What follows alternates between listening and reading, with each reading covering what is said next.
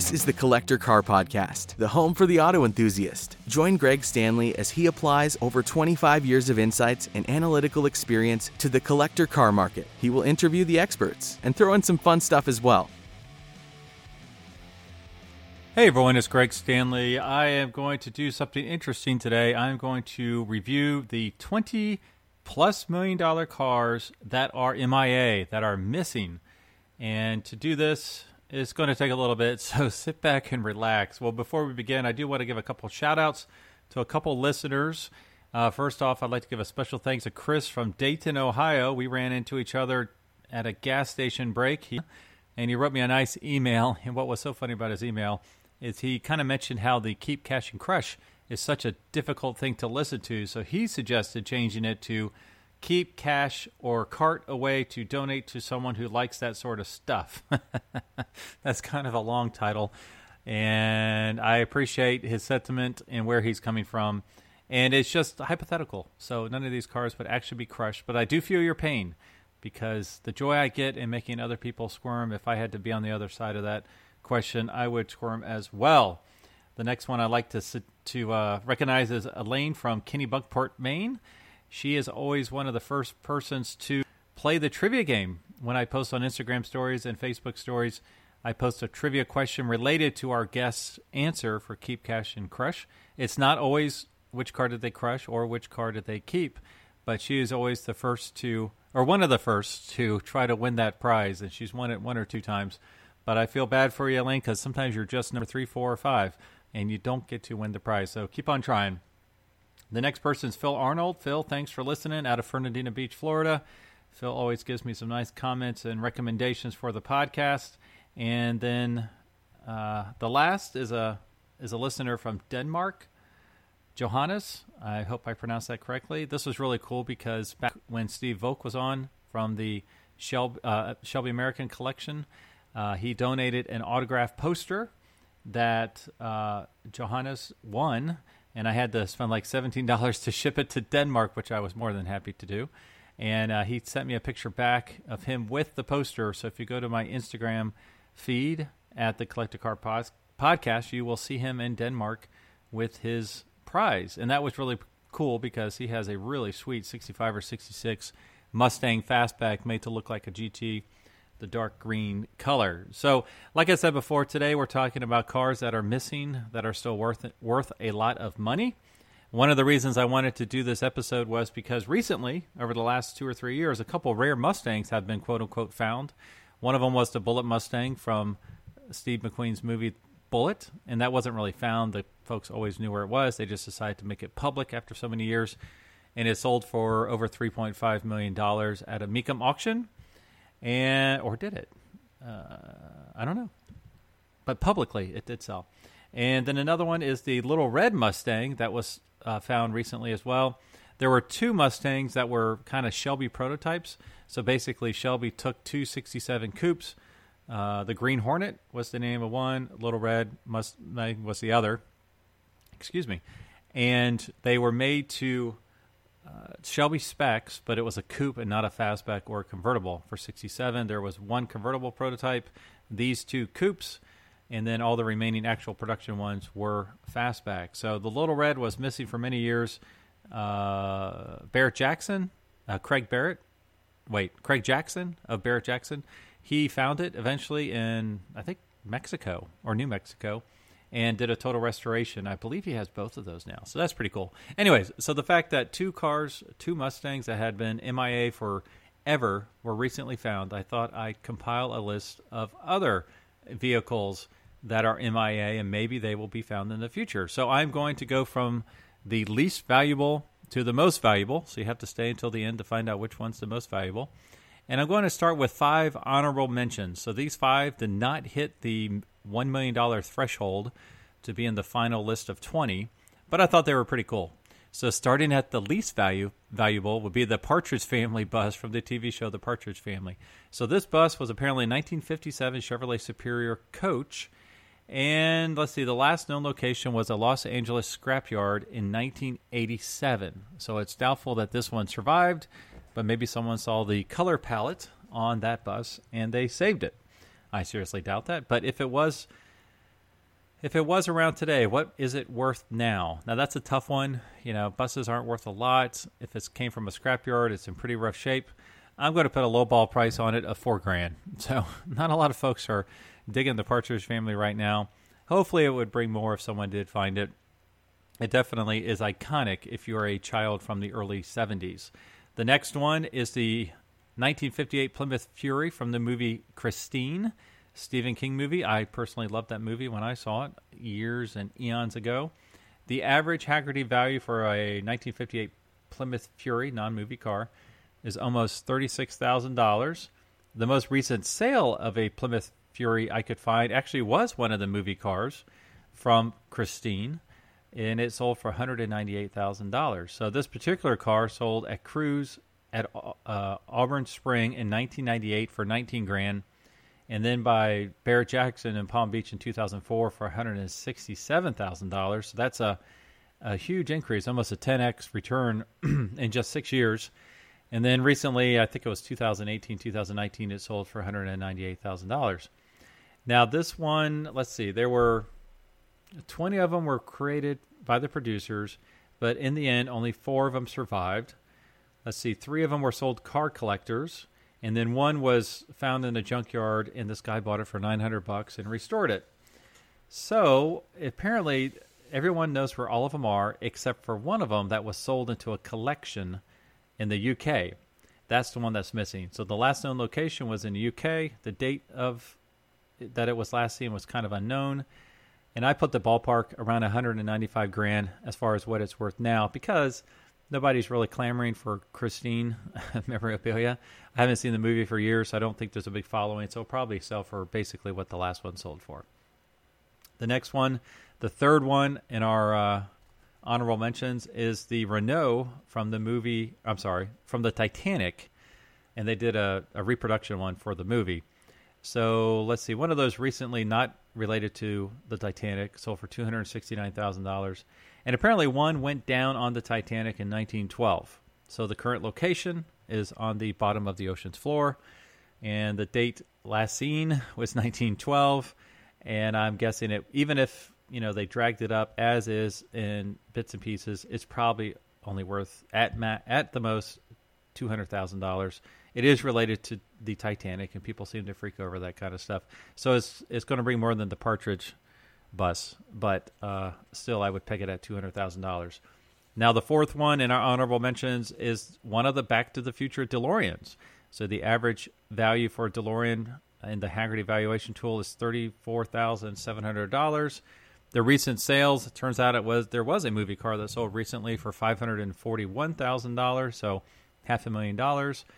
So let's see, a total of 7 DeLoreans were built, out of which only 3 managed to last until today. 2 are used at Universal Studios at their different parks for public appearances. Let's see, another one was auctioned off to a collector in California. That's probably the one for $500,000.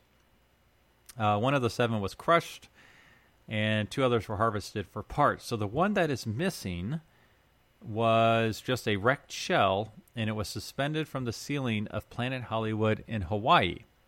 So since that restaurant closed, nobody knows what happened to it. So the last known location was Planet Hollywood in Hawaii. The date of that was 2005, and it's a shell. So I wouldn't put it at the $500,000 range, probably more like $300,000 to $350,000, because you could put the guts back on it, make it look like a real one, and it is a real quote unquote movie car. Now, the last one from an honorable mention perspective is one nobody talks about that I am super thrilled about, thinking they might actually be out there, is a 1969 Boss 429, which that is not rare in on itself. Actually, they're kind of rare.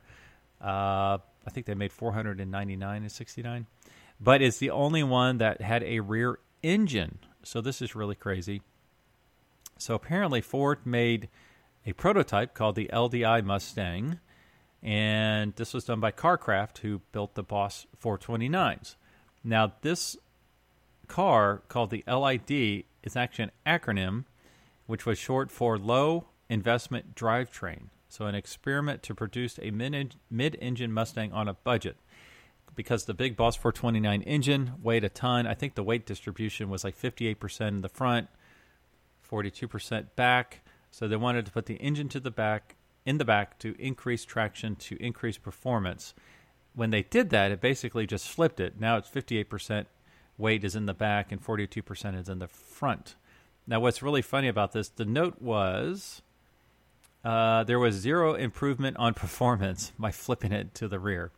What was cool or weird or interesting is that to access the engine, you would actually pop open the rear glass.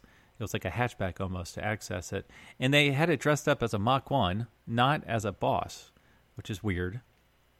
So if you look at Boss 429 prices, the average value is $180,000. Recent sales have been around $320 to $335 for really nice examples. If you could actually find this original rear engine Boss 429, I would put the value at $750,000 to $900,000. The last place that one was seen was Detroit in 1969. So realistically, that one was probably crushed. Now, let's go to the list. So this is the top 20 cars that are over $1 million that are MIA. Actually, it just happened to be 20 cars. If there's more, let me know. I think I found all of the big dollar cars that are missing in this list. Now, the first one is the Bettencourt Zupan Coupe. I'm not going to spend a lot of time on this. It's a hot rod. What's important about this one is it has a connection to some famous hot rodders. It was either the first or the second Chop Top 49 Mercury, which created the huge wave. So that's like a really big deal.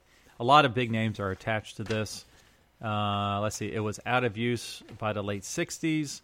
It was sitting outside of a shop in 1970 when it just disappeared. So it last seen in California, date was 1970. What's it worth now? Really hard to pin down. Hot rods are soft right now, even period correct ones. I would put it at $350,000 to $500,000. That might be low, but if you have a better crystal ball, just let me know. Now, this next one is very exciting to me. It's the 1967 Shelby GT500, iconic car. The last of the real Shelbys, quote unquote, that Shelby had a part involved with. 427 big block engine. It's the only year that they had the dual quads on the Ford big block. Average Hagerty value. That can't be right. So average Hagerty value of a 67 Shelby is probably around $180,000. Recent sales at $209 and $224. They've been soft recently. This is, I believe, Night Mist Blue with white interior and white racing stripes, so it is very attractive. But what's really cool about this car is the one that's missing was owned by Jim Morrison of the Doors. I'm not a huge Doors fan, but that's kind of cool. It was gifted to him by Elektra Records in celebration of the Doors' successful debut in 1967. Now, let's see. He left it outside. Oh, no, he wrecked it off of Sunset Boulevard. And he left it by the side of the road, and it was apparently impounded, and then he passed away, and it was sold to an unknown figure. Very mysterious. So apparently several years ago, someone on a forum started asking about spare parts for a Shelby, claiming she owned a deceased rock star's GT500, and those posts have since been deleted. Ooh, pretty exciting. So there is a chance that this one is still around. The last time it was seen was 1967 off of Sunset Boulevard. What's it worth now? So if a non-Jim Morrison Shelby is worth $200,000 in mint shape, $235,000, something like that, I would peg this at like $650,000 to $700,000 because there's some crazy people when it comes to the Doors, and they would probably pay up for it. Super cool car by itself. I bet someone has that car and just has no idea. So if you're Kevin Marty, please run the report and let us know so we can solve this mystery. The next one is the Chevrolet Corvette Nomad. Now, what's that? They did have the Chevrolet Nomad, which was a two-door wagon, but this is a Corvette Nomad. So this was one of the prototypes in the mid-1950s as part of the GM Motorama Traveling Car Show. It was one of those cars, that was saying could be something that came out in the future. Let's see. It was named the Waldorf Nomad since it first appeared at the Waldorf Astoria Hotel. So this one disappeared, probably went to the crusher. There's no comps on this. I will tell you, a lot of those cars from the 50s, the 53 Motorama cars that did exist, that were the prototypes, they were selling $3 to $4 million. So I would peg this one somewhere around that. 1950s cars are declining right now, but this is a 1950s Corvette. It's a Motorama prototype. It's never been seen since the 50s, so I think it would be it would go for pretty strong money. The next one is another one of those Motorama cars, but this one's even more iconic. The 1953 Buick Wildcat concept. So GM created just 2 of these masterpieces, and I believe one of them is still around in a museum. One white and one black. So the black one is the one that has disappeared. Nobody knows where it is. It disappeared in the 1950s. Now this car is priceless, but as I said before, it's probably rare. I don't know. I'm kind of going to talk backwards here in a second. I would probably peg this around $2 million because Corvette is still around. Buick's not around. Wildcats are not around. I think it might bring a little less, even though it's, in my mind, a more iconic car than the Chevrolet Corvette Nomad. I think the Nomad will bring more because it's a Corvette. All right, the next one's a 1933 Pierce Arrow Silver Arrow. Let's see, the last few that sold were $2.3 to $3.8 million. The Silver Arrows they only built 5 of them, and they were very expensive when new, about $10,000. These were halo cars for Pierce Arrow. So the story goes that one of the 3 known survivors was restored by Bill Harrah, a famous Harrah collection, after being pulled from a riverbed in Pennsylvania. Huh, interesting. Let's see. All right, so apparently 2 of the 5 are missing. We don't know where they are or when they were last seen or when they disappeared. So I would assume those are worth about $2.5 million. All right, our 6th of the 20 is the 1935 Duesenberg SJ number 560. So Duesenberg made, I want to say, 26 SJ models. Now this had a supercharged 320 horsepower engine. They made 26 of them, and there's one of them that's missing. So this is kind of easy to evaluate. The last ones that sold were about $4.5 million. This one was last seen in the 60s, so probably worth $4 to $6 million. The 7th one, I can't believe nobody's really talked about this one. It's a 60-ish Ferrari 250 GT Cabriolet Series 2. So any 250 convertible Ferrari is worth a lot of money. But this is the one that's in the original Pink Panther movie, and you don't see it till the end. Well, that car is missing. So the recent sale of a light car is anywhere from $3.4 to $4 million. Let's see. It's supposedly silver with red interior. The forums show that it could be one of 4 different serial numbers. Last seen probably Paris, where the movie was filmed in the late 1960s. I would value this one anywhere between $4 and $6 million. All right, another movie car is coming up next. Our 8th car is the 1964 Goldfinger Aston Martin DB5, James Bond's Goldfinger. The last one that sold was another James Bond Goldfinger car. It sold for $6.4 million. It supposedly is here in Cincinnati. I haven't been able to see it. That one is here. The Goldfinger is even more iconic, so I'm going to peg this number between $7 and $8 million. This one, interestingly enough, was last seen at an airport hangar in Boca Raton, Florida, and it disappeared in 1997. Now, since then, the Art Recovery International, ARI, organization was hired by an unspecified insurance firm to help track down the stolen Aston Martin, and it's rumored to be being held in the Middle East in one of those car collections, and there is a 6-figure reward for information leading to its safe return. All right, number 9, James Dean's Porsche Spyder 550. So these 550 Porsches sell for around $4 to $4.5 million. Everybody knows the story. He was racing back in 54. He wrecked his car, got killed. What's really weird about this is that the parts and pieces were kind of harvested from that wreck, and it went to George Barris, the customizer, and he gave it to a firm that used it to create awareness about highway safety. So, it's not like the parts were scrapped. The parts were used for many years to scare kids to death about, driving erratically or racing on the streets or whatever. And then it just disappeared. Now, if you listen to some of the car podcasts I listen to, apparently there's a group of dentists out in California that have, each one of them has like different parts of it. So I don't know that you'll ever see it fully intact again. But if you did, I would put a price tag on it around $8 million. The next one, number 10, is the 1935 Duesenberg SSJ, once owned by Clark Gable. Duesenberg made 2 of these cars. As I mentioned before, there were SJs. Well, this is the SSJ, which I believe it had twin superchargers. Anyways, there's 2 of them. The other one, owned by Gary Cooper, sold last year or the year before for $22 million. It was the highest price ever paid for an American car, and it was really cool. Like, it was unrestored, original. So the other one's missing. That was owned by Clark Gable. I don't believe it will be as original as unrestored because nobody knows where it is. It's probably, if found, will be in decrepit shape.